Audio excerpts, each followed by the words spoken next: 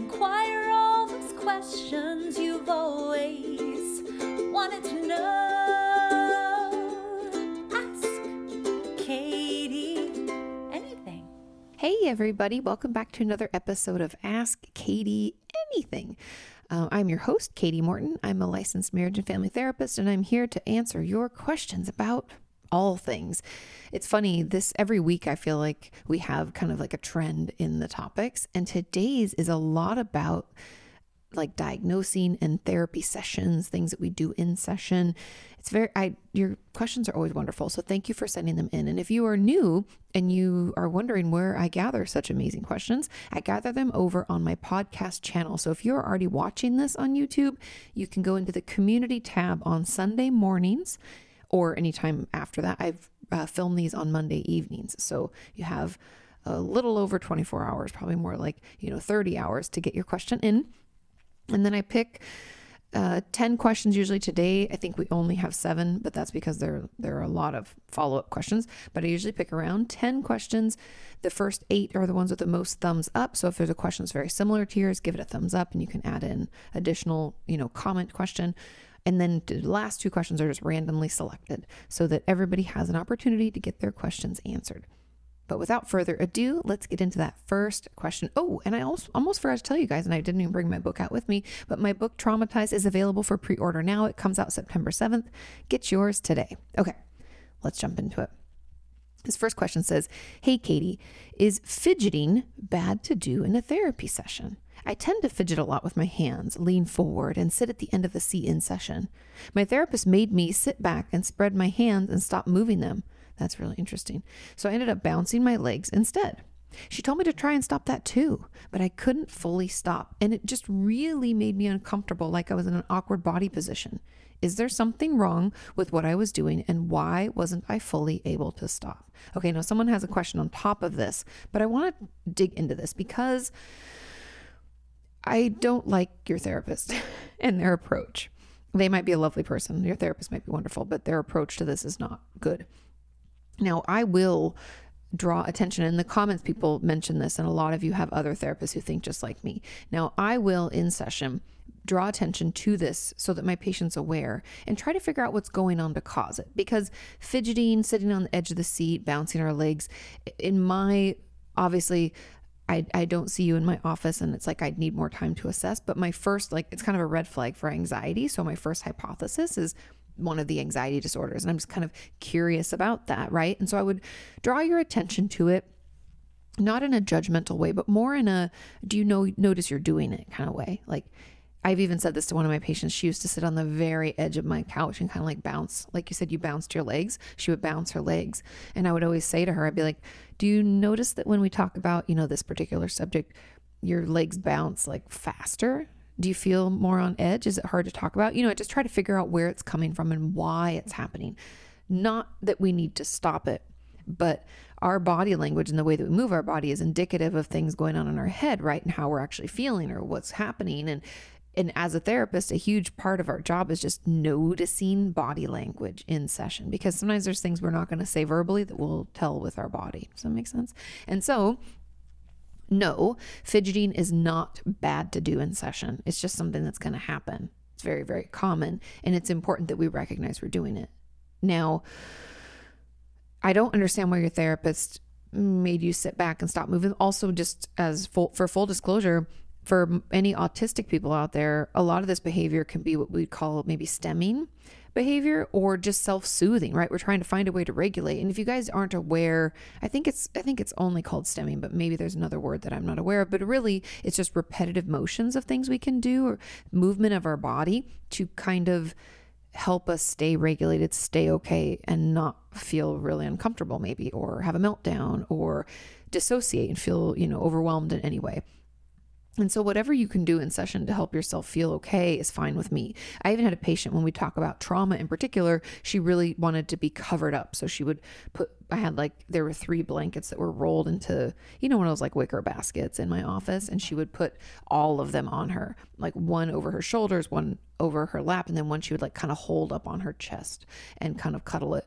And that's fine. But it's not that there's no good or bad ways to be in session. It's more about recognizing it. Like we talked a lot, that patient who wanted to use all of those blankets, we talked a lot about her feeling of needing to be hid and how the blankets could be kind of soothing to her in a little way and help her feel slightly safer talking about it. And so I was okay with it because one thing at a time, right? If that helps us feel a little bit better in session, then that's okay. If it helps us push further in the conversation, in the therapeutic work, even better, right? And so I don't like that your therapist made you stop. It is good to recognize why we're doing it. And let's move into the comments because someone said, as an add-on question, is fidgeting an unhealthy coping skill?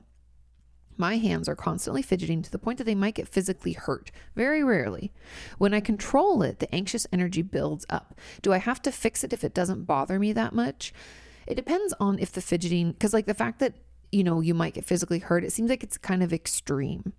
And what I mean by that is it's okay if like in session we're a little fidgety and we find ourselves, like I keep fidget toys in my office and I keep silly putty or what's called thinking putty. I actually have a couple of silly putty eggs that I actually just left them there when we moved so that someone else can enjoy them. But I always had that stuff in my office because then we have the ability to work something in our hands and it keeps our hands moving, and that is completely fine. But if it's getting to the point, I know you said it's very rarely, but if it's getting to the point that it's almost like out of control and you could hurt yourself, then I would say that it's no longer a healthy coping skill. And that's where something that can be healthy, like for instance, you could argue that exercise is very healthy, right? It's a healthy coping skill. It gets our energy out. It's almost like that full body shake. We can reset our nervous system and get that like all of that fight flight response out of our system, and we can feel better. However, we can over exercise, right? We can do it when we're sick or when we don't have the energy, and we can push our body too much and end up getting injured or getting sick, right? And that's when something that was healthy turns into something that is no longer healthy. And I feel like it's possible that we've kind of crossed over in that line. And my knee-jerk reaction to this is, do you have any tools to help you better manage your anxiety? And have we considered maybe medication? Because sometimes when we feel like our anxiety or our depression or anything that we're struggling with, if it's just over our head, it's just a little too much, the feelings and the symptoms are too intense, we sometimes need medication to help us get our head above water. It's like we're drowning in the symptoms, and it's going to be really difficult for us to use any of the therapeutic tools or behavioral techniques that our therapist might offer. And so we need to use medication to get our head above water so that we can do those things and can try to feel better and use all those tools. Does that make sense?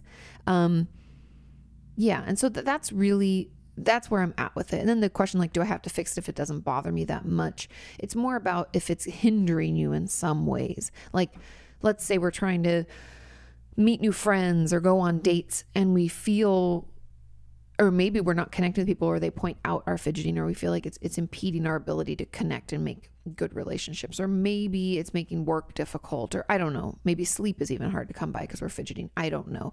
But I'm just saying that we just have to pay attention to if it's teetering into unhealthy from healthy. And that's something that, we can talk out with our therapist. We can try to assess, but it's just something that when it comes to even our healthy coping skills, we should just be a little bit aware of if they're getting out of hand, if we're doing like it all the time. Like my friend Cheryl, who I love, we were talking about this over on her channel. I don't know if I don't think the videos have gone live yet. We were talking about her diamond painting that she does. If you don't know what diamond painting is, you can look it up. It's like putting a little rhinestone onto kind of the tip of a pen, like the wax, you have wax on there, so it like sticks to it, and then it sticks onto this design that you're making, and it's just really soothing. It's kind of, like paint by numbers, but with rhinestones. Anyway, she does that a lot, and she was asking me if I thought it was a bad thing. I was like, absolutely not. It's a great thing, but you're doing it for like 6 hours every day, and I think that's a little bit much. And so they're just keeping an eye on those things so that we don't turn a healthy coping skill into an unhealthy one. Okay, let's move on to question number 2. Now, question number 2 says, has it ever felt strange going to therapy when you yourself are a therapist? Does it ever seem kind of trippy with their layers of perspective on top of yours? Good question. Or is being a therapist something you basically shed before your own sessions? Interesting. Do you think your therapist ever feels intimidated by the fact that you're trained in the same field? Okay, good question. And then there's a comment on this says also, but I'll get into that separately because I feel like it's kind of a separate question on top of it. So it doesn't feel strange to me as a therapist to go into therapy. I do always let them know that I'm a therapist. I mean, that comes out probably on the paperwork if I'm thinking about it. It's like they ask, what you do sometimes. And I'm like, licensed therapist. So they might feel a little bit weird about it. I'd actually asked my old therapist back in LA, Jana, about that. Like if it bothered her that I was not bothered, but if it was like disruptive in any way. And she was like, no, I enjoy the challenge. And also you get things more quickly. And so I think there is kind of this, it's a little bit helpful because I understand the lingo. She doesn't have to explain it to me like a layman. She knows that I'm in the field, so she doesn't have to explain what cognitive behavioral therapy is, or even if let's say I got a diagnosis of generalized anxiety disorder, she knows that I know what that is and we can talk about it. And so there's some things that like, it makes it easier. There's like, we're speaking the same language, so that can make it more simple. But I do think that the tricky thing for me as a therapist going into therapy is that defense mechanisms are like not more difficult to fight, but they're there almost, I don't know if it's more quickly, but for me, it feels like they might be there more quickly because I like know what she's doing sometimes. And I'm like, ugh, I know what you're doing. And if I'm not ready to like acknowledge that or make that change, I'm like, I see what you're doing and I'm not interested, and I can push back a little bit more. So I can be kind of a pain in the ass, I would assume. She's never told me I'm a pain in the ass, but I'm just, I'm hypothesizing with you. And I think that, some of that, me being a therapist could cause some of that. Now, and when they said being a therapist, something you basically shed.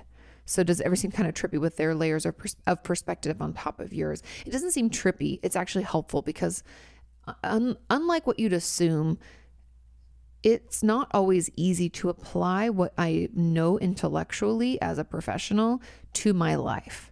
So even though I know something isn't good, like I've told you guys all the time, just because I know better doesn't mean I do better. It is so much easier for me to look out at someone else's life or situation and have certain thoughts about it, right? To be like, that I can see that so clearly, that pattern of behavior. When you're in it, it's not that clear, right? You're too close to it. It's almost like you just can't see the forest through the trees. Definitely that. And so there's so many things that Jana would notice that I wouldn't. And then there were other things that I kind of knew were going on and she would just like call me out, which was very important and why I love her so much.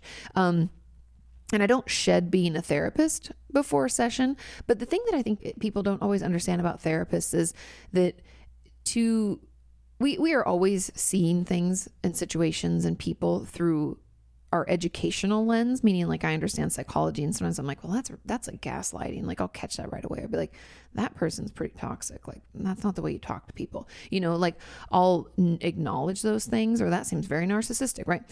I'll have those thoughts and that's how I view my world. However, there's a big shift and a huge difference when I go into my office to be a therapist. Like putting on my therapist hat is like, you guys would recognize me because I'm still the same, but I don't talk much. Like I ask a lot of questions, right? And I'm quiet and I give you time and I try to hold safe space. It's a different me. I'm in therapist zone. And so I don't really shed it before my sessions, but I'm definitely not putting on my therapist hat. Like I am showing up as the patient, not the therapist, because I can't therapize myself, right? Don't even know if that's a word, but it is today. And does my therapist feel intimidated? No. At least I haven't had one that has been. Most of the time, I think they find it to be, it's a little bit of a challenge, like I said, because I'll push back. But I think it also kind of helps with the educational component where I already know what they're talking about. So it's like easier for them to offer up assistance or insights or other techniques because I'm like, oh yeah, well, let's do that. Okay. And then there was a comment on this. It says, also, like a therapist, what is it like having knowledgeable clients who know the workings of their illnesses or illness, but are still struggling? And I guess the same way that my therapist would look at me because I still struggle, right? We're all human. I think I have a ton of patients that have been super knowledgeable, but still struggle. And a lot of times it's either doing something different is just so difficult. That's one part, right? But there's also the fact of like changing behavior takes time and a lot of effort. And not to mention that just because we know about it doesn't mean that we necessarily have the tools to do something about it. Does that make sense?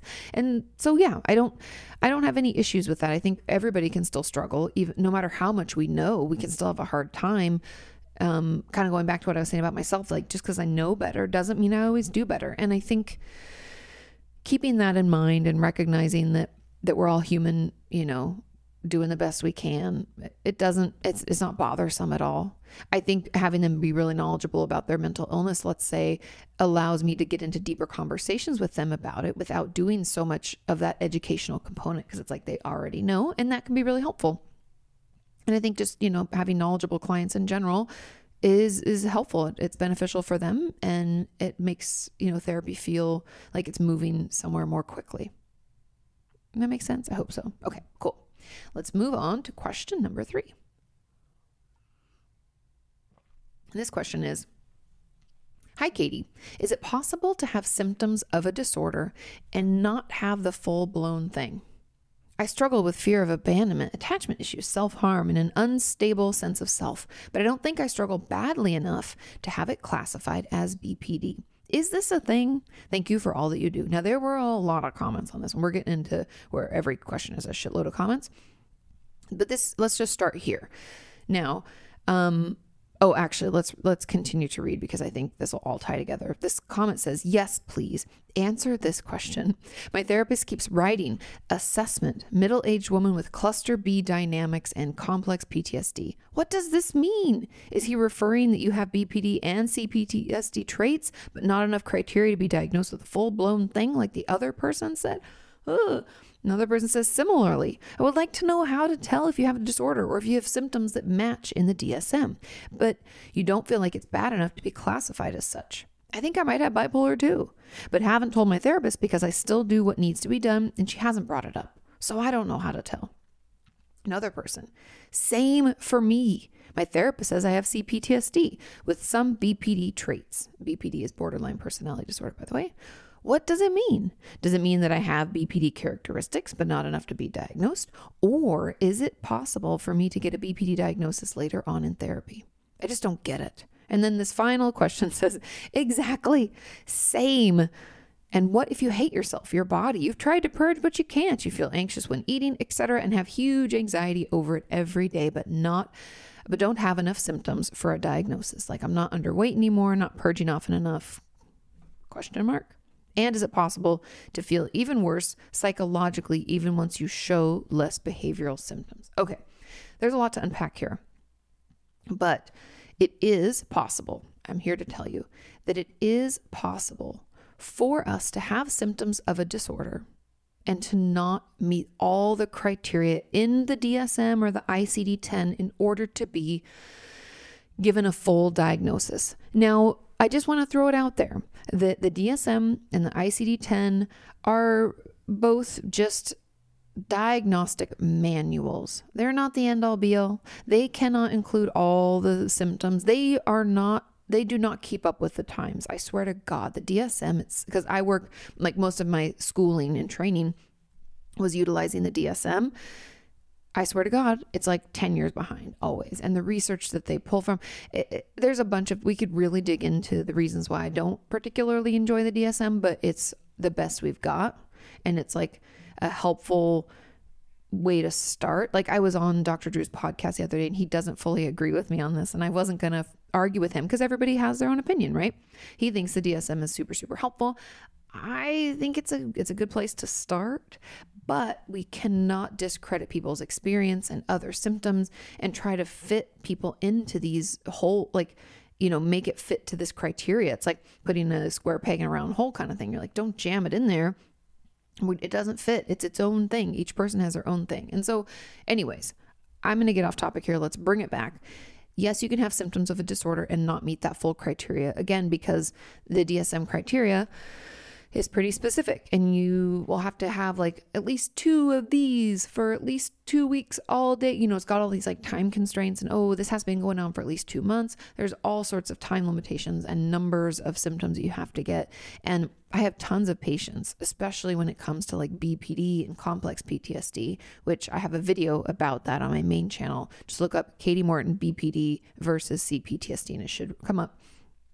But anyway, there is some overlap with their symptomology, but the main difference is that those with BPD have this fear of abandonment, which is not present in any of the, PTSD diagnoses. So, anyways, I say that because we can have these, that's why it's important that we talk with our therapist, that we track some of the symptoms and we try to figure out where we do fit, knowing that getting that diagnosis isn't always necessary. And we might just fall into like what used to be called an NOS type of diagnosis. They've changed them now, but it used to all be NOS. So let's say we thought we might have an eating disorder, for example, because that's like what I work in the most. So if we don't meet the criteria for anorexia, we don't meet the criteria for bulimia or binge eating disorder, we fall into EDNOS, meaning eating disorder not otherwise specified. So it's kind of like a catch-all. Like we can have an anxiety disorder not otherwise specified. Like I don't meet the criteria for generalized anxiety disorder, panic disorder, but I got something. And so we'll put it into there. And so this person who says, I struggle with fear of abandonment and attachment issues, self-harm, and an unstable sense of self, but I don't think I struggle badly enough to have it classified as BPD. I might argue based on, those struggles that you do, because it's not really badly enough. I mean, maybe your functionality is still there, but it's all about an assessment. And it's something that I really think we should all talk with our therapist or other mental health professional about. A diagnosis is something that you have a right to ask about. And there is nothing wrong with you telling your therapist, hey, you talked about bipolar disorder, but I don't really think I have that. Can you explain to me what made you think I did have it? Because from what I understand, it looks like this and I don't have that. Have these dialogues, You talked about complex PTSD and borderline. What's the difference? And I don't think I meet the criteria for borderline. Any clinician who's doing their job is going to be more than open to having a conversation with you about it and describing to you what symptoms they see and why they think that leans toward this way versus that way. Because a huge component of what a therapist or any other professional really in the medical field in general does is we come to the table with quite a few potential diagnoses that you could be struggling with. And then slowly but surely, we weed some of them out. We call it differential diagnosis, meaning you could have bipolar disorder, or you could, maybe it's possible, just have really, really bad anxiety, have panic attacks. I'm not sure. So I'm going to rule one of these out in order to rule the other one in, right? And so talk to your therapist. Ask them about it. If you don't think it tracks, if you don't think that's the right diagnosis, it's okay to speak up. It's okay to say, I don't really agree. I've had many patients over the years do that. Sometimes we come to terms like they weren't sharing certain symptoms with me, or maybe I missed something, right? And so we'll change it. But a lot of times it just helps, I think, for us to feel like we're part of the conversation and not just like stamped and given this label and we don't have any say as, about that. We're just like forced to be like, oh, okay, that's what you told me. And anyway, so speak up and talk about it. And then to move through the others, somebody said, they said assessment, middle-aged woman with cluster B dynamics and complex PTSD. What does this mean? Is he referring that you have BPD and complex PTSD traits, but not enough criteria to be diagnosed with a full-blown thing? So it sounds like, first of all, we don't use the clusters anymore. I know some people might, but that's like kind of old DSM ways, and people don't do that anymore. If anybody's wondering what those clusters are, they used to cluster certain personality disorders. So like borderline personality disorder, narcissistic personality disorder, histrionic. They used to cluster them in A, B, C, D, I want to say. I'm forgetting how many because we don't use that anymore, but that's what they mean. It's like it hits into this cluster. We're not sure which one it means, like which cluster, like which within that cluster, because there could be like 2 to 4 different diagnoses in there. So they're saying there's something in there that, there's some symptoms. We're just not sure where it lands. And it sounds like they diagnosed you with PTSD, with complex PTSD. but there's not enough to diagnose a personality disorder. That's what I would say. And so I think, yeah, he is referring that you have BPD traits and complex PTSD. Okay. And then let's just make sure I didn't miss anything here. The person who said that I'd like to know how to tell if you have a disorder, if your symptoms match the DSM. I think I might have bipolar 2, but I haven't told my therapist. Please tell your therapist. I've said this over and over in my regular videos, is like, with your expertise and my experience, we're working together towards a healthy mind and a healthy body. And that's because I don't know all that you're feeling. I don't know all that you're going through. And the sooner you can offer your therapist any information, or like if you've watched a video of mine or someone else's and you're like, oh my God, they're talking about, this diagnosis. I think that's what I have. That's helpful to tell your therapist. I was watching this video about panic attacks and I used to just think it was me having, like I thought my heart was just racing weird, but I think it might be a panic attack. Tell your therapist. They will assess and, talk it through with you. It can only help. So please speak up and let them know. And then someone says, my therapist says I have complex PTSD with some BPD traits. That just means that you don't have all of the traits needed for a diagnosis of BPD. And that's what that means. And then someone said, and you could, so they had said, or is it possible for me to get a BPD diagnosis later on in therapy? Yes. Sometimes we can have some symptoms or some criteria and our therapist will notice it and, write it down. But something like a personality disorder, I personally like to see patients for at least 6 months, ideally a year before I offer that diagnosis, because it's the way they're diagnosed, they're such pervasive, meaning like it hangs around for a long time and it's like entrenched in our life, right? It's such a pervasive issue that I want to make sure that I'm seeing it through all seasons of the year. So I can notice if like, oh, maybe, in summertime, this is what happens, or it goes away for this chunk of time. Is it seasonal? Maybe, I want to make sure I've seen an entire year so that I can properly assess to make sure. And so you might at the beginning just have BPD characteristics and later be diagnosed with that, or maybe it's changed to something else as we gather more data, right? And then the final question about it's eating disorder based, like what if you hate yourself and your body and tried to purge, but it's not enough symptoms for a diagnosis. It would be what they call now, what used to be EDNOS. Remember I said eating disorder not otherwise specified, is now OSFED, and it's otherwise specified eating or feeding disorder. I just do not like the acronym, but that's what they've changed it to be. And so that would be what it would fall into, because, eating disorders are chameleons. Sometimes they make us want to purge, other times they want to restrict, and then we want to binge. And then sometimes, there can be all sorts of things that we go through. And I've had patients, change from one to the other all the time. And so then the final question says, is it possible to feel even worse psychologically, even once you show less behavioral symptoms? 100%. We need to start looking at behavioral symptoms as our coping skills, right? Or the outward expression of something going on inside. So just because we aren't showing it out doesn't mean that we don't feel it inside, right?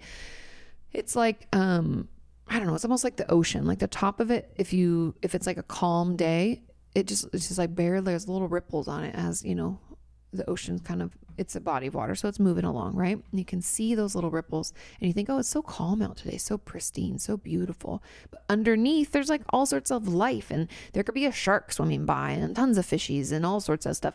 And I think people are like that. On the outside, we can look like we got our shit together. It can like steady hand, super calm. Inside, chaos. We're really good at chameleoning and really good at stuffing down and moving forward. So don't think that your behavioral symptoms, even when it comes to eating disorders, have to be a certain number or amount in order for us to get help or be worthy of getting help. We're all worthy of getting help. And the sooner we reach out, the better. So yeah. Okay. Let's move on to question number 4. And you guys see how many questions are in each question? That's why we only have 7 today. Now, this one says, this is a question about intimacy after trauma. I've been in therapy for almost 2 years. Several months ago, we uncovered some repressed sexual trauma memories, and it's caused me to dissociate anytime we get close to touching those memories. As much as I'd love to work on things, I just can't get to them without fully shutting down. It's okay. It can be hard. Some days it is so bad that even hearing the word trauma causes dissociation. It has recently caused some issues with my marriage.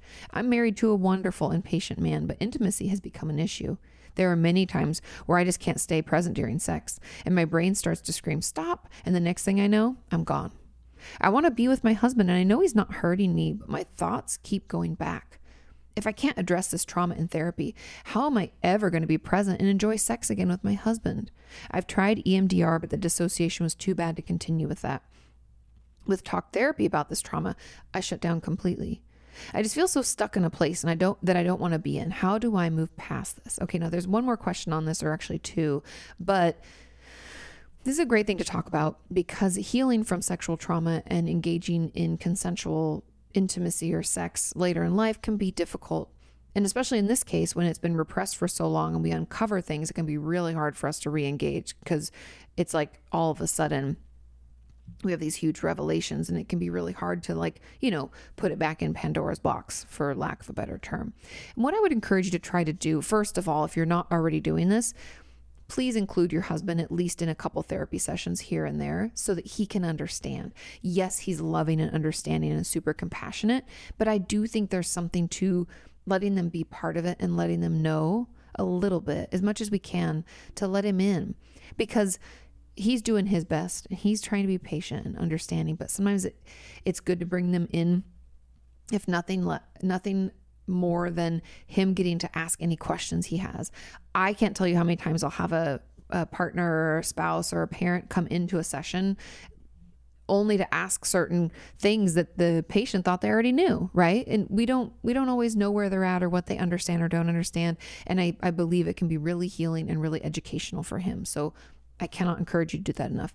Now, the second thing I want to talk about is the fact that if dissociation is just so intense for us, so overwhelming, there are other treatment modalities. I talk about a ton of different things in my book, but one, and somebody even left a comment about this, which I loved, where they utilize a lot of like polyvagal theory and like somatic experiencing. Now, I don't want to get too nerdy with it, but what this means is we can heal through movement. Talking things out actually only works for about 40% of people who've been traumatized doing traditional talk therapy. Now, I might be a little off with the numbers. It might be like, 38% or 42%, but it's somewhere around there. I remember thinking it's about 60% of people that it does not work for. So know that you're not alone. And that's why there are things like EMDR, or there are things like somatic experiencing, where we shake and we move our body and we try to heal any of the body memories that might be coming up for us through movement, through therapeutic movement. So finding a therapist that does that could be helpful. Then there's other things like even schema therapy, which I kind of think of as like, and I'm not a schema-based therapist, so if I'm misrepresenting it, please feel free to let me know. No offense will be taken. But when it comes to schema therapy, I think of it kind of as a way of like separating out the different parts of ourselves and how we survive trauma. It's almost like we break ourselves into pieces, different schemas, as a way to not only externalize the trauma and the pain, but to also be able to tap into the, protector of us, or the child of us, or, maybe the person who felt like a victim, or, to be able to do that and tap into certain portions and then jump back out, and then tap into that and jump back out. And it can help us combat that dissociation a little bit more. And then here is my homework for you. So finding another modality is wonderful. There are also like different treatments out there when it comes to things like vagus nerve stimulation. Talk to a neurologist. I don't want to get into all of that stuff. There's a ton of different experimental treatments for PTSD things, utilizing things like psilocybin or what's it called? Ketamine. I've had patients have success with ketamine. Psilocybin is still very new, but there will be more treatments that are available. People are doing research right now, and I think that's really great. But my homework for you is to figure out what is soothing to you. Now, when I say soothing, I don't mean safe. When I say soothing, I mean what brings you back? What's grounding? What is neutral in your system? Meaning it doesn't make your heart race or you feel overwhelmed or start to sweat. And it also doesn't make you like super, super calm and sleepy. What's just in the middle? Like, like I've talked about how repetitive behaviors can be really soothing to our nervous system. So a lot of people, my patients included, and a lot of viewers have told me putting the dishes away, folding laundry, making a bed, doing things, vacuuming, that it's repetition, right? And that can be really soothing to our nervous system, compounded with some of the movement that goes with it. And we can feel okay. We can be calm and neutral. And so I want you to do some personal research and finding out what helps you stay present. Can we count colors? Do we go through the alphabet and like what starts with A? Okay. What even starts with A in this room right now? I am not, you guys, this is terrible, but you know what I mean? You come up with an item that starts with each letter of the alphabet, and what color is it? Like, tell me about it. You can do all of that stuff, like let's say I was in the kitchen, I'd be like, oh, an apple. I know that, I should probably get more creative than that, and then we move on, and B would be like light bulb, the bulb there. And then C would be cord. And doing that in your space can help bring you back and keep you grounded. Or maybe it's like silly putty, or maybe it's consensual touch from your husband. Like, can you touch my back, please? Just a little bit. That helps. It might not, but I'm just saying there are a lot of different things we can try to do, but I want you to be a detective about it and figure out what works for you, because everybody's going to be different. Everyone has a different ability to stay, to be grounded, and you're having a really tough time. So we're going to have to figure out things that keep you here. And also, as a second component, a little bit of secondary homework is taking care of our basic needs will make us, it like builds up a little bit of resilience. So it'll make us less vulnerable to these dissociative episodes. So that's just another thing. And when I mean basic needs, I mean like, are you eating regularly every 3 to 4 hours? Are we eating a healthy, balanced meal? Or are we like, eating a whole bag of Oreos or chips or pizza or something? Are we binge eating? And are we getting enough sleep? Probably not. Are we drinking enough water? Are we showering regularly? I would encourage you to have at least one shower every other day if you can do that. But those are just some of the basic things that we can think of to help us not shut down, because you will be able to move past this. You will be able to heal and have a healthy, happy sex life with your husband. Sometimes we just, we need a little extra support, and we need some more tools and resources because we're feeling overwhelmed.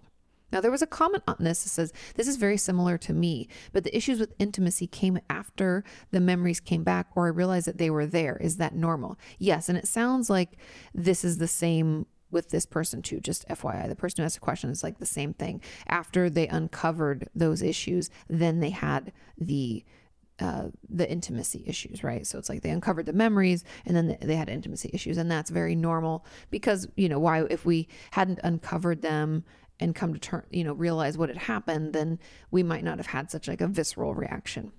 So very, very normal. It said, I have assumed that because the problems haven't been there the whole time, that I must have been making the trauma up.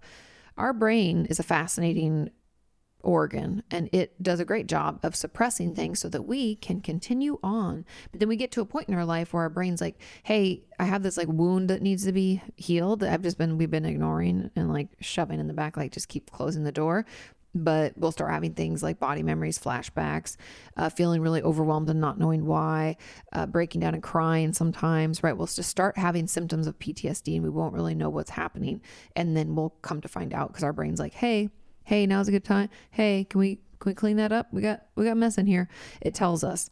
And so it's not you making the trauma up. It's just that we were really, really good at suppressing it so we could survive.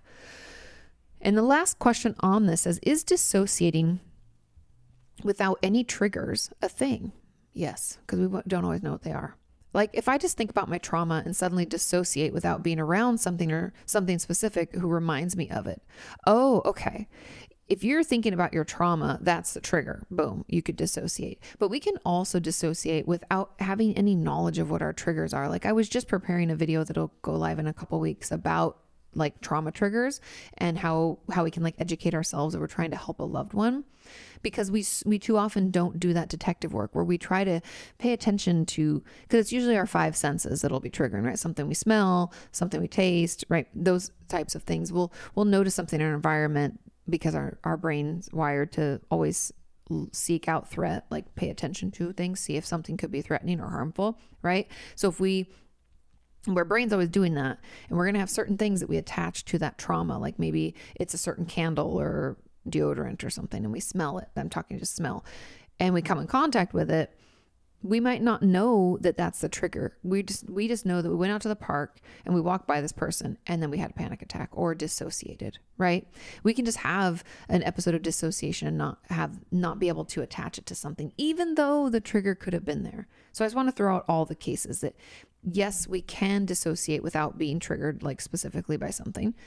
Yes, we can dissociate from a trigger and just not know what the trigger was. And then the third is that if we do focus or think about our trauma, that is your trigger, and that would be why you're dissociating. Okay? I hope that makes sense and clears that up a little bit. Let's move on to question number 5. And it says, "Hey, Katie, what do you do as a therapist if a client suddenly stops seeing you? I've become bored with my therapist and I just want to never go again because I don't want to have to explain why I'm stopping it. Me just leaving with no explanation has happened in the past, and I can't seem to stick with a therapist. Interesting pattern. She knows I've been thinking about stopping therapy and that I do it all the time. What do you do as a therapist?" This is interesting, and I had to think about it a bit because the tricky thing is that if you just don't want to come back and see me, you just don't come back and see me. And I would probably leave in the notes in my file of, that I'm keeping on you that like, I believe it was this pattern of behavior and that you tend to just leave without explaining. You just like to stop things. And unfortunately that pattern has repeated itself. That's what I would put. And so there's nothing that I can do because it's up to you if you want to continue, right? We have to advocate for ourselves. We have to go to therapy. A therapist isn't going to chase you down and like force you to have a session. I feel like that's what court mandated therapy kind of is though. And that's why I don't really find it that effective. I used to do a lot of that when I was first starting out. I did a lot of court mandated therapy at the Center for Individual and Family Counseling in North Hollywood. Great center for really low cost counseling. If you're in the LA area, I highly recommend you check it out if you need that as a resource. Wonderful therapists, wonderful supervisors there. I loved my supervisor. Anyways, we can't force you. And so if you just stop, there's nothing that we'll do. And there's nothing that we really can do. I may give one call or one text just saying, hey, notice you didn't make an appointment, just wanted to let you know that I have time if you need it. Call me if you want. Boom. And that would be it. So there'd be some little follow-up. Now, unfortunately, that's all. And the thing that I do as a therapist, I find I want to challenge you is I want you to break this pattern. Even if you want to leave this therapist, which is totally fine, I'd be curious. First of all, my homework for you is to figure out what it is that you're bored about. Like you're bored with your therapist. About what? Explain that. Tell me about it. What's boring? What's happened? How come we're lacking motivation and we just want to like cut and run? What's going on? Okay. I'm curious because I'm curious, I'm sure this happens in other parts of your life too. I'm just putting it out there. That's my hypothesis. So I want you to let me know what is so boring. And also out of curiosity, I'd like to know what you are working on with your therapist currently. Because that's, that could give us information too. Just doing my therapist suspicious thing. Okay. So those are some thoughts I have about that. And then I really want you to explain to them that you don't want to come back and why you want to end therapy. Therapy is the thing that is so amazing about therapy is that it's this safe relationship and interaction that we get with another human where we have an opportunity to try a different way. And they'll know that we're trying a different way. There's no pressure. There's no like actual real world consequences. This is like, I can try this. And if halfway through I decide I don't want to talk about it anymore, I just say, hey, I don't want to talk about it anymore. A therapist is going to say, interesting. Is there any, what about that was too overwhelming? They're going to want to dig into it with you. If I was out, with a friend and they were talking about something that was just difficult for me, I'm like, I don't want to talk about this anymore. They're like, are you kidding me? We're talking what? Like there would be some pushback. There could be some real world consequences. My relationships could suffer. But in therapy, it's beautiful because they're there for you to help you work out your shit and to figure out where this is coming from, because you leaving without any explanation is not a healthy pattern in any kind of relationship. And I think a therapeutic one could be a very, very good relationship to try to work through this, I guess it's not even work through it. It's like figure out where this is coming from and find another way to interact, especially with therapists. Because you said that you can't seem to stick with a therapist. Why? What's going on? Is it things don't move quickly enough for you? Is it that you need a certain like tough love, softer, more nurturing, like what is it? Or is it that, they want to talk about things that are too uncomfortable for you and then you don't like it anymore? Or, what is like, let's think about this, because this is a pattern and I want you to break the pattern. And the only way we can break it is by trying our best to be curious about it and to act in a different way and see what happens. Because the truth about ending a therapy relationship is you could just go into session and just say, hey, I think I'm just going to try to see someone else. You helped me on this, and this, but I really wanted to also work on that. And I just really want to see a specialist. Or I feel kind of bored and here's what's coming up for me. And this has happened before, but I really want to leave, but I thought I would try to tell you about it first. Again, therapists don't take things personally in the way that like regular relationships do. We're going to be curious about what this is. And if there's something they could have done to make it better, or if you want them to try to change this or that, they're going to try to work with you. Because again, therapy is about you. So those are my thoughts, and that's what I would do. Okay, let's move on to question number 6. This question says, hey, Katie, happy Thursday. Happy Thursday. It says, how is it possible to handle doctor's appointments, especially OBGYN, when sexual abuse has happened? Great question. I am so afraid that this will re-traumatize me, or that I will struggle with flashbacks afterwards. I need an appointment with a new OBGYN because I've been taking birth control pills for several years, and I know that my body does not tolerate them anymore. Okay, so we got to get in. The doctor that I got them from has never done an examination, and I was really glad about this, but I know that the new one will probably insist on doing the examination because I'm nearly already over 18. Yeah, they will. Even though I do not have sex and they were only for period cramps. I am so afraid of it and think about not going because I don't think I can handle this.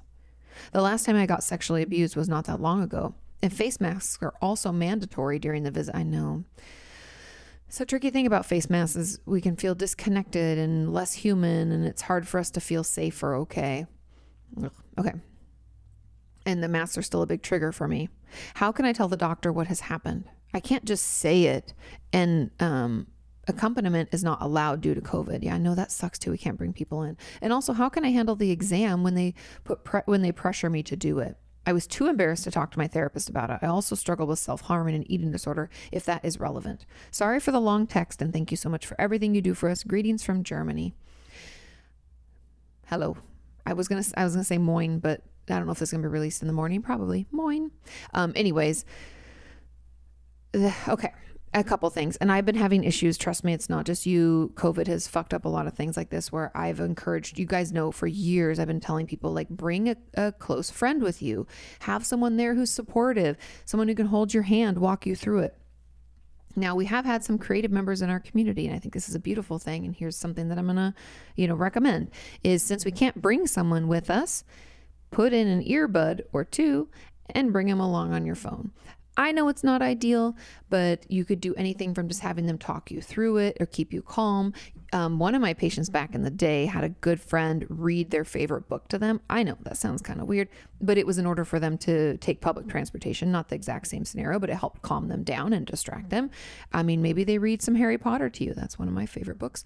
And you can keep that in your earbuds and you can just focus on that while you do the things, kind of like distracting them, pulling us away. So that's one thing that I would like to mention, because it's a way to kind of circumvent all the chaos that's happening because of COVID and the fact that we can't have support people there, which I find horrible.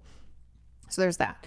Now, the other stuff that I used to offer and talk about still can apply here. And that is setting yourself up for success, meaning that when you call to make that appointment, maybe have a friend do the calling for you. You can put it on speaker. If there's information they don't have that you need to give, like birth dates or, I don't know, they should probably know your birthday, but maybe they won't. You can give all the information and your insurance if you're in Germany. So, whatever. If you need all this stuff, like whatever things that you need, you can be there to offer that, but let them tell them about the trauma and to tell them that you're very scared about the examination, so they can mark it in your chart. Because the thing that is important for all of us to understand is that the nurses or whoever's at the front of these clinics or wherever you're going, right? There's always like a biller or a secretary at the front.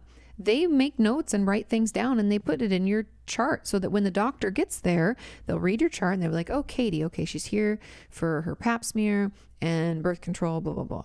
Because they kind of know what you're there for.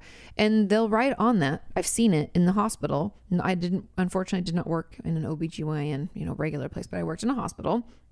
And you'll see flags in people's charts that tell you about things like that, like whether or not they have a service animal or whether or not they need, back in the day, it'd be like they have a support person or need more time or, there's even accommodations that would be in there, but there'd be flags for things like, traumatic past triggers are blank, blank, blank. They add stuff in. So having someone call ahead of time and ask for that to be put in the chart so that the doctor is aware is going to be so helpful. That way you don't have to say it. Now, if you could maybe write down a couple of the things, because when we're preparing to tell someone about this, it can help to write down a few bullet points of what we want to get out and what we want them to understand. The bullet points might be that, I was sexually abused and so I struggle with any physical touch from strangers. Therefore, going to the doctor is really difficult. Write down those few things that you might want to tell our therapist, for example. Practice saying them out loud at home by yourself. I know it makes us sound a little crazy, but everybody has to do this. We got to practice. You could look in the mirror, watch yourself as you say it, or just say it out loud a couple times so that when we do go to say it to someone, we don't completely black out and dissociate or feel overwhelmed. And that's a way to practice. And then we go and do the thing. So if you can tell your therapist, I'm mentioning that in the prep for that, because then they can be your advocate too.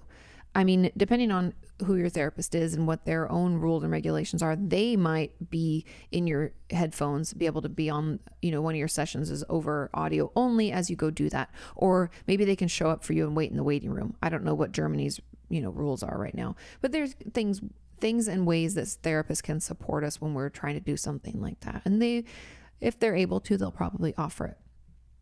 And then having a friend help call ahead so that they mark it in your chart will ensure that they are aware, and then they can, be a little bit more sensitive. And one thing that I would say is that it can help to find, if you have the ability to, it can help to request a doctor that is a different sex than the abuser. I mean, if you're abused by a woman, you see a man. If you're abused by a man, you can see a woman, and all of that can help as well. So yeah, that's what I would do. And since they're probably going to ask you to do the exam, and I would assume so too, we want to call ahead and we want to let them know ahead. And if we need to have a friend or a therapist do it for us, that would be your best bet. Now, I know it sucks and you're like, I don't even know, how am I going to do this? Blah, blah. You got this. It always seems scarier and bigger than it really is. And people, when people are told about something like this, they're kind and compassionate and understanding. Especially if we've decided to tell someone, that means we trust them enough. I'm pretty much 100% that they're going to be supportive and understanding. So do this. You got it. Okay. Now, a comment on this says, as an add-on, what if you've been, in your perception, inappropriately touched by a doctor as a kid, but they were just doing their job? I'm traumatized and can't go to OBGYNs because of it, but he probably didn't mean it. So I feel so torn. And then another person says, and what if both of my childhood sexual abuse and self-harm scars keep me from going to the OBGYN? I don't self-harm anymore, at least I'm trying to, but I have scars all over my legs and I'm worried the doctor will ask me about it. Okay, so there's more on this. But the first question about if you have a perception that they did this to you as a kid, but they're just doing your job as an adult, it doesn't really matter. I'm not to say it doesn't matter, but you're an adult now and you're looking back and you're like, well, the doctor was just doing their job. Yeah, but that doesn't mean little you in that moment wasn't still scared and traumatized, right? It still exists. And so my encouragement actually for you would be to see a therapist and start working through that. Talk about it. Talk about it in a real way. If you feel comfortable, talk about it with a friend and vent about it that way and try to process it through as best we can. Again, I know talk therapy doesn't always work for everybody, but it's a great place to start. because processing that through and getting it to a point where it doesn't seem as crazy or terrifying or overwhelming or any of that will allow you then to make an appointment. And then you can do all the things I said for the other person, like calling ahead of time, seeing a male or female, depending on your preference. You can kind of make it work for you a little bit and make it easier. And if you can bring a supportive person in an earbud or have them come in with you, depending on where you live, I would do that too. Now, for the person who feels that they're worried about their self-harm scars, I don't want to say like that they're definitely going to ask you about them, but we should prepare an answer.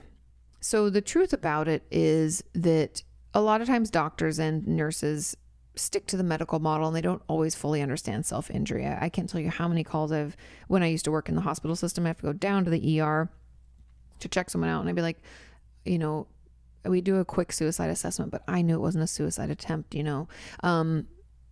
because they just get scared and people don't know what to do. So what I would encourage you to do ahead of time is prepare your answer. And I'm going to give you one example of an answer, and hopefully this is helpful.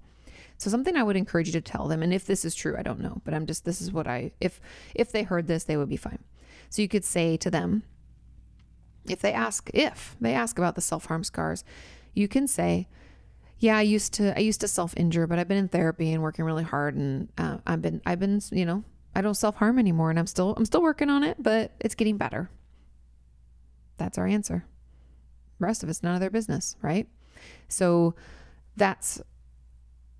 I would just prepare, and again, repeating it out loud to yourself over and over before your appointment will make it it won't be as scary to say. It'll make it not be as difficult to get that out when you're actually face to face with someone. Does that make sense? Okay. And then the person also says, I was also sexually abused, and the thought of getting naked in front of somebody else is kind of terrifying. Additionally, I've never been to an OBGYN, and for that reason alone, and if anybody doesn't know what I'm saying, when I'm saying OBGYN, that is essentially what does it stand for even, you guys? It's just, I always call it like a female doctor, because let's find out exactly what this is. An obstetrician gynecologist. Okay. I was going to say gynecologist, but I was like, what's the OB for? Obstetrician. So they're a healthcare professional that specializes in female reproductive health. People trained as OBGYN specialize in both obstetrics and gynecology. Obstetrics involves working with pregnant women. Oh, gotcha. Including delivering babies. Okay. So that's what that is. Just so we're all on the same page. Because I know I was saying OBGYN and some people might not know what that means. So I said, additionally, I've never been to an OBGYN, and for that reason alone, I'm already scared. So my anxiety about that event is pretty high. Any tips on getting the courage up to go at some point? I worry that I'll never go and put it off for as long as possible. I think, again, back to the initial advice that I gave to that first question really applies here. A lot of times just preparing ahead, letting them know that we're uncomfortable, letting them know that we're worried, maybe picking, like I've always seen a female gynecologist, and that might just be my preference and not everybody's, but I preferred it, and I found one that I really loved, and I saw a few until I found one that I actually wanted to see, even though obviously nobody wants to go, but I enjoyed. Her name was Maria. She was wonderful, and I went to her for years because she was just so caring and thoughtful, and like told me what was going to happen before anything happened. And I enjoyed it. It was better. So finding someone that you like is important, but then also calling ahead can be helpful. Also, it can help in therapy to do some exposure therapy around that. And what I mean by that is, first, we have to find things that soothe our system, help us feel okay. And then secondly, we have to slowly expose ourselves to the scary thing. So maybe in therapy, in session, I close my eyes and I imagine that I'm getting in my car to go to my appointment. I have my gynecologist appointment. I close my eyes and I imagine that I'm doing that. And then the therapist brings us back. Okay, we stop. Okay, that was enough. I parked at the doctor's office in my imagination, but I didn't get out of the car, and I do some soothing things, and then we do it again. And so you just kind of build up slowly through this like hierarchy of fears, meaning like having to make the appointment maybe as a 5. Okay, well, what about like planning to make that appointment, right? We kind of track back. So making this little like ladder and the top of it being going to the gyno for my appointment, and the bottom being, creating this ladder, we can come up with, some things to kind of slowly march our way through. And so I would encourage you to find someone who can do some exposure therapy for you. if you're looking for a therapist like that, in their bios or online, it would probably say something like they work a lot with anxiety, phobias, PTSD. I'm trying to think of what else. They might even say they do exposure therapy, but those are just some of the things that I would look for. And I think that that could be really helpful and help you work up the courage to go. Okay. Now, the final question on this one says, as an add-on, what if I can't go to the gynecologist because of a bad experience as a teen in which nothing happened? I mean, I felt horrible and I hated being touched, but nothing inappropriate happened. I mean, I have a couple thoughts on this. Now, number one, if you said nothing inappropriate happened, I just want to check in on that, because sometimes we can minimize or invalidate ourselves. And so if you feel like something bad happened, please speak up. Please let someone know. But if nothing bad happened, it was just a bad experience, because going to the gynecologist is no one's favorite experience. Or, I mean, I can't imagine anybody wanting to go. It's just icky and we don't like it, right? And that's okay. Again, I think part of it is going to be either distracting in the moment, bringing in a support person, or maybe doing some exposure therapy leading up to it, because you can go, you will be able to. We just have to kind of find a way to soothe and to challenge those thoughts. Again, we're having these like thoughts about, you just didn't like it. It felt horrible. It always feels horrible. I'll be honest. My mom even had to do something. I forget what it was. Something with the gyno, but she couldn't go she had to drink a bunch of water and not go pee, so her bladder was super full so they could see stuff better. And she was like, that was the most uncomfortable situation of my entire life. Now, all of that stuff is super uncomfortable, but it's how we talk to ourselves about it and how we prepare ahead of time. And so if any of you are out there and you're feeling really, really scared about seeing a gynecologist, I cannot recommend enough that we talk about it in therapy and see a therapist. It's really, really helpful.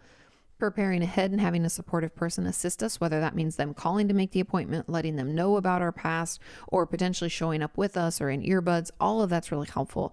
And then there is also, there's a Dr. Mama Jones. Her name is Danielle. She is on YouTube and she has some older videos that I really like about stuff like this. And she's a gynecologist. And so she talks a lot about, what to expect. And I would encourage you, to connect maybe with her and her community a little bit, but also those videos hopefully will be helpful if you have any concerns or questions. Like if you're out there and you're like, I don't even know what it's like, and even the thought of it is overwhelming. And my good friend, Dr. Lindsay Doe, her channel Sexplanations, she has a video of her going to her gyno for her regular checkup. And they walk through what they're doing and explain it all. And that might be helpful too, because I think sometimes a lot of it is just we don't know what we don't know. And the thought of going to the doctor for that can be overwhelming and scary. So I hope that helps. Okay. And if we feel like, nothing inappropriate happened, but we just feel horrible about it, I think some exposure therapy and just therapy in general about that will hopefully kind of nip that for you. Okay. Let's move on to question 7. There's a lot. This is a whole page of a document here. And this question says, Hi, Katie. I was wondering if an aborted suicide attempt could be considered as a type of trauma. 100%. I had one several years ago, but never really thought about it much. Symptoms of my depression and other things took priority. Lately, however, my symptoms are almost non-existent, except for a day here or there. Because of this, I can't stop thinking about that night. Oh, we don't have any distractions. Even though I was really drunk, I remember everything. Sometimes when I think about it, I either want to start crying or not talk about it at all. I'm trying to accept that it happened, but knowing how close I was to dying that night makes it hard. I wasn't sure if something like this would be considered traumatic in some way. How can I learn to accept that it happened and not let it affect me so much? Yes, suicide attempts are traumatic. It's a trauma. It's straight up PTSD, especially if you're having these these symptoms that you're talking about. I would 100% say that you were traumatized. And I know that can sound kind of bizarre. People are like, but I, was taking these actions because I felt hopeless and helpless, and it was the only thing I thought I could do. So how come I'm traumatized by the things that I chose to do?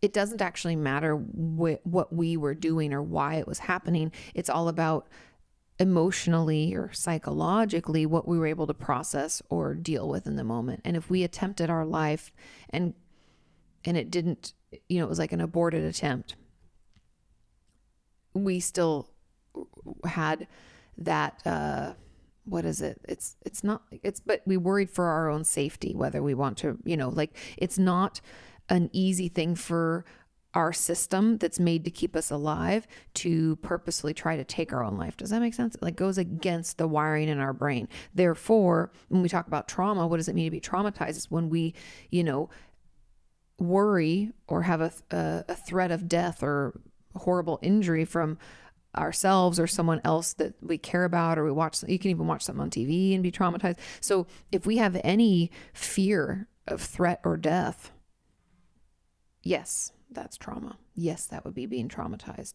And I don't know who needs to hear it, but if you're struggling with that on top of everything else, please talk to someone, please see someone, please see a trauma specialist, or at least a trauma-informed therapist, someone who understands trauma.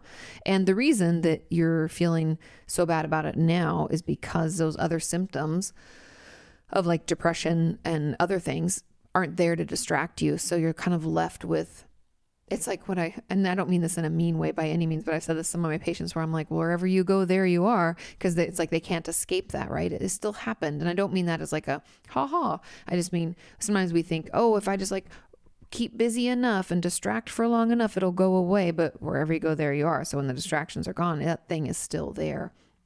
And that's why it's rearing its ugly head right now. And so yes, it would be traumatic. And how can I learn to accept that it happened and not let it affect me so much? I love that, and not let it affect me so much. It's okay for it to affect you so much. That was scary. You were in the darkest place of your life and you didn't see another way out. That's a trauma. It's okay to be affected by that. Now, I know what you probably mean is like, but I don't want it to like ruin my life anymore because now I feel okay, and maybe you're happy to be here and we're glad you're here. I'm happy that you're here. But the acceptance part is kind of, I think, more of the therapeutic conversation is, walking through what happened in a little bit. Maybe it's just in your head, walking through the days leading up to that. And it might even be writing letters. This sounds kind of silly maybe to some of you, but I found this healing for a lot of my suicidal patients is writing a letter from you now back to you then, right before you attempted to take your own life, because sometimes that hope and that love and that compassion, like I know you feel like things are terrible. I know you don't think it's going to get any better. No one is going to love you or miss you or whatever, right? That can be kind of healing. So maybe that's a little homework you do to help you work toward that like acceptance and processing it a little bit, but really seeing a therapist who gets it will be helpful too. Now there was a comment, there are tons of comments. There was a comment on this. It says, if this question hopefully gets picked up, I would like to know the differences between suicide intent versus aborted suicide. Is abort suicide considered an attempt? Yes, they're the same thing. It's, not intent, they meant attempt, sorry. But an aborted suicide it could be, it depends on, I don't want to get into logistics here really, because it doesn't really matter. But if we try to take our life and at the last minute, we're like, nope, because I've had a patient, for instance, try to overdose and made herself throw up. We were okay, but then took herself to the hospital. So there were a lot of steps in here that like she protected herself, even though she initially attempted. That was still an attempt. But you could call it an aborted attempt, but it doesn't really matter. You still attempted. You just didn't, there were things that you did to protect yourself so that you're still here. And so, yes, that is still considered an attempt. And this person says, I tried to end my life twice, but when I was close to doing it, I simply stopped and I felt so bad for not completing. That's the thing too. The shame and the guilt and the embarrassment about it's all twisted up into that. And I would encourage you to please talk to someone. So this happened 3 years ago and I kept this a secret from my therapist. Please tell them and anyone else, because I feel that nothing happened. There's no need to say anything. Also, I don't want this to be a big deal and be treated pitifully or differently. Please let them know. This means that it's not just, fleeting suicidal thoughts or what we call suicidal ideation, where we like think about suicide and maybe trying to put our plan together or whatever. It's more than that. This is getting you right up to that point where you could have taken your life. And I really think it's important that we speak to people about it and we let people know, because we have the thing that's wonderful about like the silver lining to that shitty situation is that we can kind of track back and see maybe what else we could have done or what supports could we put in place to help us so that we don't get to that point again, right? We're trying to not get to that point. And so first of all, know that you're not alone. Second of all, know that we have a wonderful community of support here and complete understanding. And you can join even our Facebook group, Katie. It's not for suicide prevention, but it is there for peer support. There are ways to get some support. Crisis text line 741-741. Lots of resources, but please tell your therapist, because even just knowing that, I've had many patients who've attempted suicide at other times, and I always take that information as, it's like, I guess I take that as a helpful indicator and something that we dive into and really be curious, be detectives about what happened to get us to that point so that we make sure that doesn't happen again. That's always my goal. We don't want to repeat that scenario, and having it get us up to that, almost that very edge, it's filled with a wealth of knowledge and ways that we can do better next time so that it doesn't happen. So please tell your therapist. I cannot tell you enough. Please let them know. It doesn't matter that we didn't go through with it all the way. What matters is that we talk about it so that we don't feel like that again, so that we have some supports or tools or techniques or a safety plan in place. I have an entire video on YouTube all about safety plans. You can look up Katie Morton safety plans. They'll pop up so that we can prevent this from happening. Okay. Now, somebody else asked also, what is actually the difference between being traumatized and PTSD? Great question. I talk about this in my book. Are flashbacks or completely dissociating necessary symptoms for a PTSD diagnosis? It's part of it, but not always necessary. I recently found out that I was kind of traumatized, but I've had mental health struggles for the last 3 years. Is it possible that the traumatic events subconsciously induced or worsened my depression? It is possible. Self-harm and suicidal ideation, even though I didn't realize I went through something traumatic until recently, and my trauma symptoms just started not long ago. Great question. Now, the difference between being traumatized and having PTSD is really chalk it up to our resilience, because I can be traumatized and at the same time you can be traumatized, and I can struggle with PTSD quickly, let's say in the next month. I have horrific PTSD symptoms and you have none, because you have this huge social support system. You have a lot of coping skills that you utilize that are healthy and helpful. Maybe you're already in therapy, so you talk through it and you're like, I'm over it. There could be things that we already have in place or things that we already do in our life that help us feel good and resilient. And we're like, I bounce back. And then some of us don't have that level of resilience, and we might have to work harder to build it up. Or maybe we just went through another kind of trauma and it wiped us out. And then this one just knocked us over completely, right? That's the thing with repeated traumas. Even if they're those little T traumas, they build up and can cause PTSD too. So that's the difference. We can be in traumatic events and not develop post-traumatic stress disorder. Does that make sense? It's we could have something depressing happen to us and not develop major depressive disorder. And that's the difference. I hope that's clear. Then to move through this, then they said, are flashbacks or completely dissociating necessary symptoms for PTSD diagnosis? No. Some people have them. They are part of it. So dissociation and flashbacks are part of a DSM diagnosis of PTSD, but we don't have to have both of them in order to be diagnosed.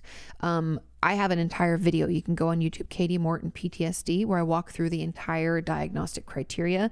Some of them you have to have 2 of them, or you'll have to, flashbacks is part of it, or you might have to avoid other things that remind you of it.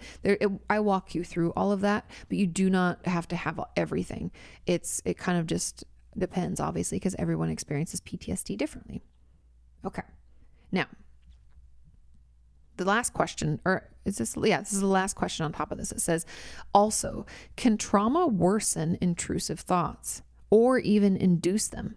Since I've slowly started preparing myself for talking about my sexual abuse with my therapist, my violent intrusive thoughts have gotten worse and come up more often. They include about 4 different ways of killing myself, and some are about harming myself. I'm also a former self-harmer. At least I think these are intrusive thoughts. And when they first started, my therapist insinuated something like that.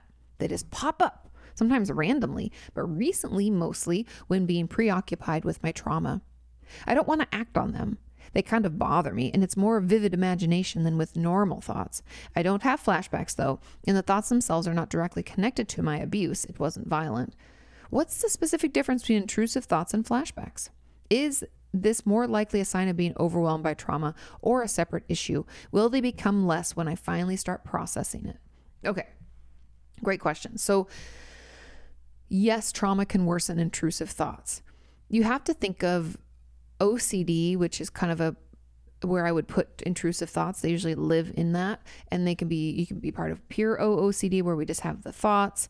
And it also could just be part of another anxiety disorder, but that's kind of where I put them out there and think that intrusive thoughts usually live somewhere in that sphere. We'll call it like the anxiety disorder umbrella. Now, of course, a trauma is going to worsen that, because anxiety, if you don't know, just the bare bones definition of it is like it's uncontrollable worry. Now, if we have something terrifying and scary that happens to us that threatens our well-being or the well-being of someone we love and know, our anxiety is going to get worse. So our intrusive thoughts will go up. Essentially, our anxiety or our intrusive thoughts are kind of our only way of knowing how to kind of cope with what's going on. It's like our brain's like, oh my God, it's already in maybe the stress response, meaning fight, flight, freeze. And our amygdala is like firing, and then something more stressful happens and it fires into overdrive, and it will kick those things up more. Does that make sense? It like exacerbates the problem. And so because these thoughts, so flashbacks, so then let's get into the difference between intrusive thoughts and flashbacks. Now, flashbacks are not complete replications, but we flash back, just as the term itself indicates. We flash back to another time when something traumatic or bad happened. So you're talking about the sexual abuse that you sustained. A flashback would flash you back to something about that, be related to it in some way. Usually, but not always, flashbacks will make us feel like we're right back in it. And we can feel like we could be standing in the room and not be in, let's say it was childlike me. I might not be the child having it happen to me again. Some people have that too. I might be watching from the corner in the room. That's another option that I've heard from people told me about. Or it can feel like we're watching like flashes of photos, like images, still images, or little clips. And it doesn't really make sense cohesively in a story. Flashbacks can be any number of those things. We can also feel it in our body and have like a body memory flashback. That's what flashbacks are. Intrusive thoughts are usually sexual or violent in nature, not always, but they don't have anything to do with a trauma. Intrusive thoughts can just be like, I could just jump off that bridge right now. Or, you know how easy it'd be to kill that person? We'll have thoughts like that. And we're like, what is going on? Like, I'm not a bad person, but we'll make you think, we can start to think we're a bad person. It can really be difficult to deal with those for a long period of time. So that hopefully helps clarify a little bit about what the differences are. Because it sounds like if your intrusive thoughts aren't connected to the abuse, I believe that they're intrusive thoughts. But again, you have to talk to your therapist more about it, and they'll probably have more questions. Okay. And then, is this more likely a sign of being overwhelmed by my trauma? Yes. 100%. That was what I would think it would be. And will they become less when I finally start processing my trauma? Yes. Unfortunately, when it comes to working through something like trauma, and this even applies to like when we're trying to change behavior, like when we're trying to stop using our eating disorder or self-injury or, drug or alcohol addiction, it gets worse before it gets better, which is why a lot of us will start the work and then stop. And then start and stop, because it's uncomfortable. It's like we're digging into something or opening Pandora's box, for lack of a better term, letting all that stuff that we've hidden away forever, maybe years and years, we're showing it light and we're opening it up and digging it out. And it's painful and it's hard. And the dissociation, the flashbacks, the intrusive, all the things, any mental health issue we've had is like can come out of it. And we're like, I haven't acted like that since I was a kid. Well, you're doing your best to try to cope while I like to think of even therapeutic work in general, but specifically trauma work, is like we take our bins of it out of storage, right? So we dig into the back of our brain and we pull these bins out, these big Rubbermaid bins, and we dump it all on the floor. And it just, for a while, it feels really overwhelming, right? It's like Sean and I getting ready to move. We had all this shit out in the house, and I was like, oh my God, I just feel overwhelmed. But then we work with our therapist, and our therapist pulls out these new bins and marks them up with certain things. Okay, this is going to go into, mom, work with mom. This is going to go into school bullying, right? We're going to start putting things, organizing them a little bit into like when they happened or who was involved, relationship with this person, put this in the shame bucket. We can start that's why I just really like that analogy of like picking things up and like organizing them into bins. And then some of those bins, once we fully, we've even put all the other bins off to the side and dumped out the one that's labeled mom. We've dealt with mom. We've tried to talk to her. We have boundaries. We process it through. Honestly, we're sick of thinking about it. It's just so blech now. It doesn't even matter. Put all those things and then we file that bin away. We're done. We've processed it. We're moving past, right? And so that's kind of the process. So yes, it will feel bad at first because we just dumped everything out and we're still trying to make sense of it and organize it. But with the help of a therapist and as we start to process it, it will get better. Okay. Oh, are you sick of hearing from me yet? I hope that those answers were helpful. You always have such wonderful questions, and I'm sure that you have no idea how much you're helping others just by asking them. So thank you all for being always so courageous and thoughtful with your questions, because not only, they challenge me to learn more and to ask other people things and do some research, but they also, can give a voice to something maybe someone out there didn't know how to put words to, right? And I think that's really powerful. So thank you for being such a beautiful, wonderful community. And thank you for all your support on Monday's video. I always get nervous to put those out. It's not about me, right? Vulnerability hangover, but you all are so lovely. I love you all so much. Have a wonderful, wonderful week, and I'll see you next time. Bye. You can ask her why breakups suck or why you've hit a plateau. Inquire all those questions you've always wanted to know.